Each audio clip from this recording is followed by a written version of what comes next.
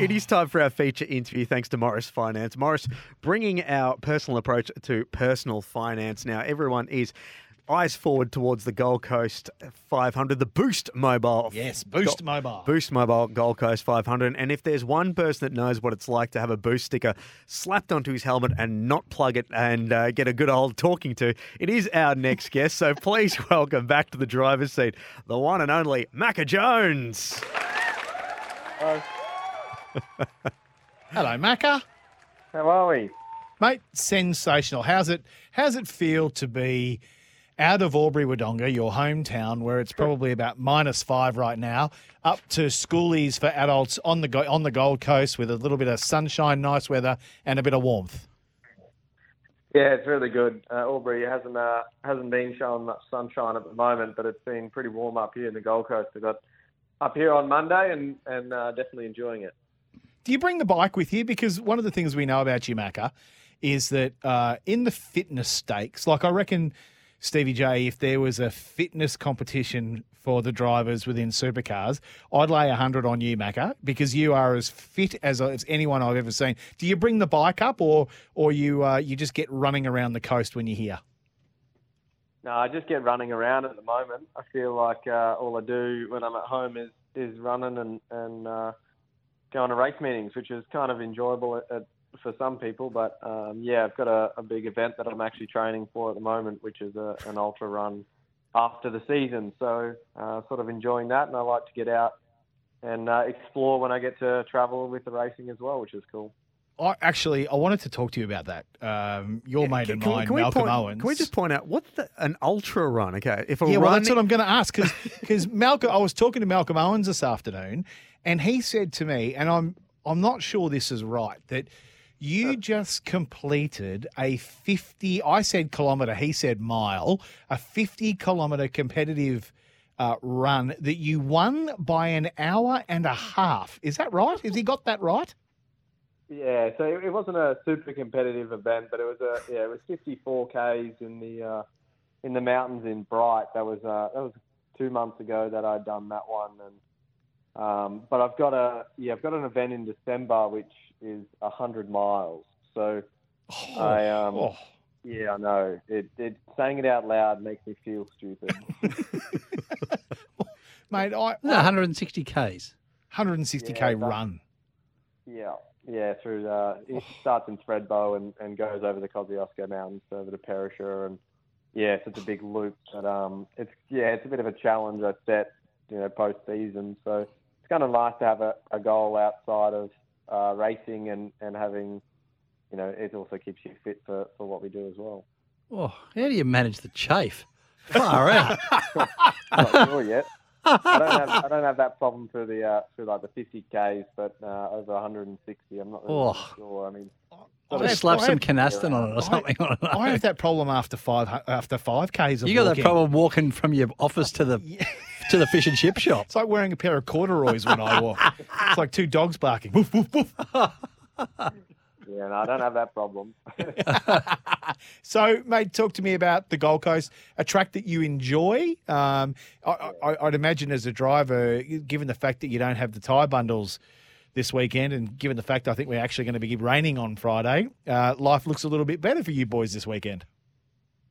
Yeah, it feels like there's a lot going on. There's an awesome vibes here already, and everywhere seems really packed, which is really good to see. I mean, Boost do an awesome job at promoting this event, and it seems to get bigger and bigger, which is really cool. And yeah, the difference with the tyre bundles will be interesting. I'm not too sure our front bars in the Gen 3 cars would cop a lot of hits on those tyre bundles like the old cars used to. So sort of glad to see them gone, although I'm sure at some point it's going to get very frustrating not trying to trip curbs and stuff. It's sort of, I'd imagine it's like trying to steal jewelry from a store where there's like lasers that are invisible, and when you trip them, you set the alarm off. I kind of feel like that's the kind of vibe that's got going. It's these invisible lasers that you're going to trip, and it's, your engineer will quickly get on the radio and tell you that you've just been done for it, So at times that can be frustrating, but at least we're not going to be destroying front bars. As opposed to ripping front bars off cars. Yeah. Yeah. Hey, mate, Yeah. obviously wanted to talk quickly about Bathurst as well. We can get back to the Gold Coast, but not the best year for you guys. I mean, BJR had a bit of everything going on, even from practice, from Deanie Fiore in practice.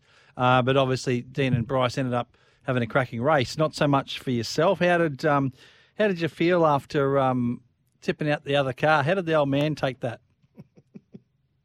Yeah, I mean, not well. Obviously, it wasn't ideal. I mean, I put my hand up for that one. I really stuffed that up. The toe that you could get down, the slipstream down the straight was massive, and it kind of just caught me out at the time, and just braked a bit deep in an awkward time when Jack was being passed at that same time, and it just sort of collided there. And so yeah, that was my bad there. That always sucks when you run into a teammate. And if it wasn't him, I definitely would have whoever else it was. So that kind of thing is really frustrating. I sort of beat myself up about that after the weekend, and obviously Brad probably didn't have the greatest of weekends. We didn't have as a group. We really struggled in qualifying, all of us. We really couldn't.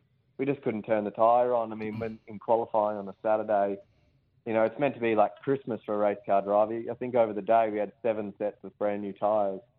And up until qualifying, the first 4 sets I had, I didn't go faster on the first run on the greens. We always went faster on a used tyre, and that's never ideal. It's sort of we're missing something in the balance there for that to be happening. So. But it was good to see, at least Bryce, I think they had the biggest movers in the race. It shows that our race car is really strong. It's just we're sort of qualifying not where we need to be, to maximise our race results. Yeah, and obviously there was Andre had a bit of a weird one. Obviously we haven't seen really many engine issues like that at all through the year, and that was it was Dale Wood, I think, in the car, wasn't it? Matty, I can't remember, but yeah, like that was a biggie, and I haven't actually. Brad's done a pretty good debrief with Kenny McNamara, the engine builder there. I haven't watched it yet, but I'm pretty keen to watch that and just see what was said and how that transpired. But something that's you can go to Bathurst as prepared as you think, and stuff that doesn't happen through the year, like what happened to Triple Eight with their gear shift rises and so forth. Can rear its head right in the point where it's, in the biggest and the most important race of the year.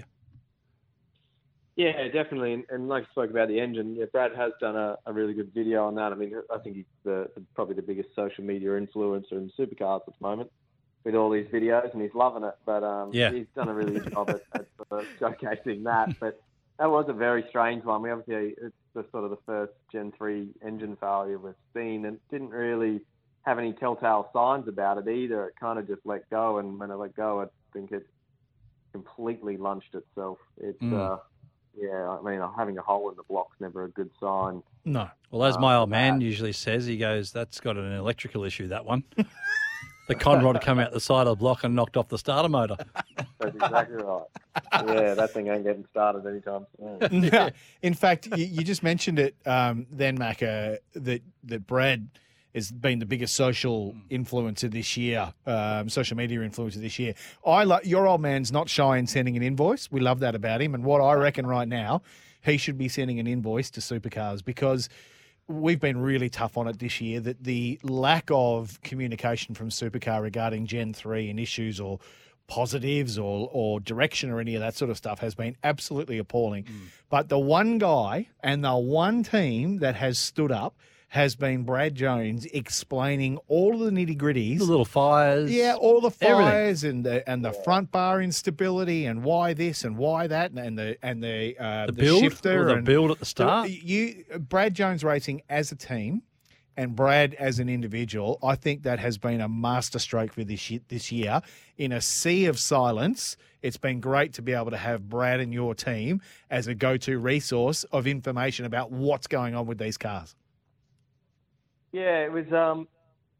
He was really reluctant to do it at the start. I remember we had our first chassis arrive, and I said to Brad, I'm like, and I hadn't even seen one before, and I said, you need to do a video on this. And he's like, why? I'm like, because no one's seen one, and he was really reluctant to do it. And who was going to want to listen to me? And I'm like, just do it. Like, no one is showing what Gen 3 is. And Yep. I was watching them from his office, and they were all getting built at the time. And I'm like, we need to be showing this dude. Because I'm like, I don't even know what's in these cars. And I'm the driver. I'm like, imagine Yeah. what the field and all the fans are actually experiencing. Like, they're just going to rock up in the first race meeting and have no idea what these things actually are. And so it took some convincing from our media side of things with Rachel. She does an amazing job at pushing him to do some videos. And once he got on a roll, and I think the first video got 30,000 views, and he was super stoked with that. And then they've just gone from strength to strength. And it's, we go to a lot of places, and a lot of people are thanking him for it. And it's kind of been really cool. And he's obviously been in the sport for so long that he's seen a lot of different cars and different builds and how it all works. And he just knows everything behind the answers and the decisions that kind of got to where we are now, I guess. And it's kind of cool that he's, showing that. I think it's, as I say, mate, I think it's been sensational. And as I say, particularly in the wake of such silence from the big guys. Now, the other thing I want to ask you about is, away from racing, we all have our things. Stevie J, I know you've got golf. I don't quite know what I've got away from racing apart from family. I don't have running, put it that way. Well, we don't have running, and we know that you're the ultra runner. But again, you've got a thing for mini bikes. You collect and build classic mini bikes. Have I described that correctly, or is it a particular type of mini bike? Is it a monkey bike that or is young it a mini Macca bike? Jones likes to collect out the back? Yeah, it's I've no idea where it came from. I never had them as a kid or anything, but I had a fascination with just weird little cars and little bikes, and so and probably Honda do the best job of that. And so I've got a couple of Z50s that had maybe had them for 5 or 6 years, and I just started like collecting them, I guess. And so I've got maybe 3 Z50s. Got a very obscure. It's called a Honda Moto Compo, which is a 50cc kind of scooter, but it folds up into like a little suitcase. And so in Japan, you would buy this Honda City Turbo car, and it came in the boot. And so you would kind of drive to work and then commute around on this little bike. And so I've actually got it registered, and it is the dodgiest thing I've ever ridden, and it scares the crap out of me. I actually brought it to the Gold Coast last year, and I was riding to the track and back each morning. Wow. But it was scary, but it was a lot of fun. And for some reason, How fast does it go? Yeah, I really enjoy these cars, these little bikes and the little cars. How fast does it go, Macca? I actually got my top speed last year at Gold Coast, going down one of the bridges at 53 kilometres an hour. That is very cool. And actually, little known fact, I had a Z50. Did you? Yeah, when I was living in America when I was... Oh, those poor rear springs. To shut up, idiot. When I was... listen to you throwing stones, old glass houses over there. I was living in America in a place called Connecticut, and we lived on private roads. So a mate of mine, Jono, had a 250S ATC Honda, and I had a little Z50. They are the bomb. I can understand the fascination with a Macca, because if I had the time to play with one right now, I'd go and buy. I couldn't ride it because all you'd see is just a tyre and a couple of little handlebars if I were riding the thing. But I do love them. They are just a great bit of kit, the old Z50. It looked like a mini chopper. Yeah, I love them. I've got one in my living room and it's on display. So it's I don't know if my missus loves that, but it's they're cool. They don't take up that much room, so I can you have 3 in the shed and it doesn't take up much room at all. There you go. Hey, speaking of weird, we're going to let you go, but speaking of weird, and I know it had an invoice attached to it, but tell me about that Teenage Mutant Ninja Turtle suit. How'd you feel when you unboxed that one and thought, did you say, Dad, do I seriously have to wear this? Or Brad, or whatever you call him? Well, it was actually my own idea. I sort of threw myself under the bus. I didn't actually think they'd go for it. So at the start of the year when the concept came up, I said, we need to do a full turtle suit. And then they were like, I don't know about that. And then we got pretty far down the line with it and went, okay, we're doing this suit. And I was like, oh, you're joking. But I love the whole concept. I mean, it was really cool to have the design. It looked awesome. And then to do it properly and the whole piece was just completed it. Car was cool. Don't know about the suit. Imagine if you and I put on a Teenage Mutant Ninja Turtle suit, Steve. Oh, That'd be a big turtle. oh Well, big mate, turtle. 2 big turtles I rolling would around. be that turtle that can't roll over when it's on its back. Well, I'll tell you what, Macca, who knows? Because right now, BJR and Pizza Hut are actually giving fans the chance to design the livery for Car 96, and it'll be on display at the Velo Adelaide 500. Now, if you want to get involved, you've got to do it by October 29th. Email competitions@pizzahutaustralia.com.au by October 29. T's and C's apply, obviously. But, Macca, it's been an absolute pleasure. Hopefully you go well this weekend at the GC, mate, and we'll talk soon. Yeah, thanks, guys. Thanks for having me. We'll see you there, mate. Stevie J and I will be up in the Brad Jones box on Saturday and Sunday. Waving the Macauley Jones yeah, flag. we'll they're good. should we back Macauley this weekend? Yeah. Yeah, I reckon. Like we did at Darwin. We got 13 Kubota people coming, or 12 or 13 Kubota people, mate. So we'll be waving the Macca flag. So don't expect to get a slice of pizza at the end of it too, Macca. No food there. There's the hot tip for you. But good on you, mate. Go well this weekend. Perfect. Thanks, guys. Macauley Jones, our feature interview, thanks to Morris Finance. Morris makes all finance simple for your business, investment or personal needs. Call Morris today. We'll be back with more of The Driver's Seat right after this.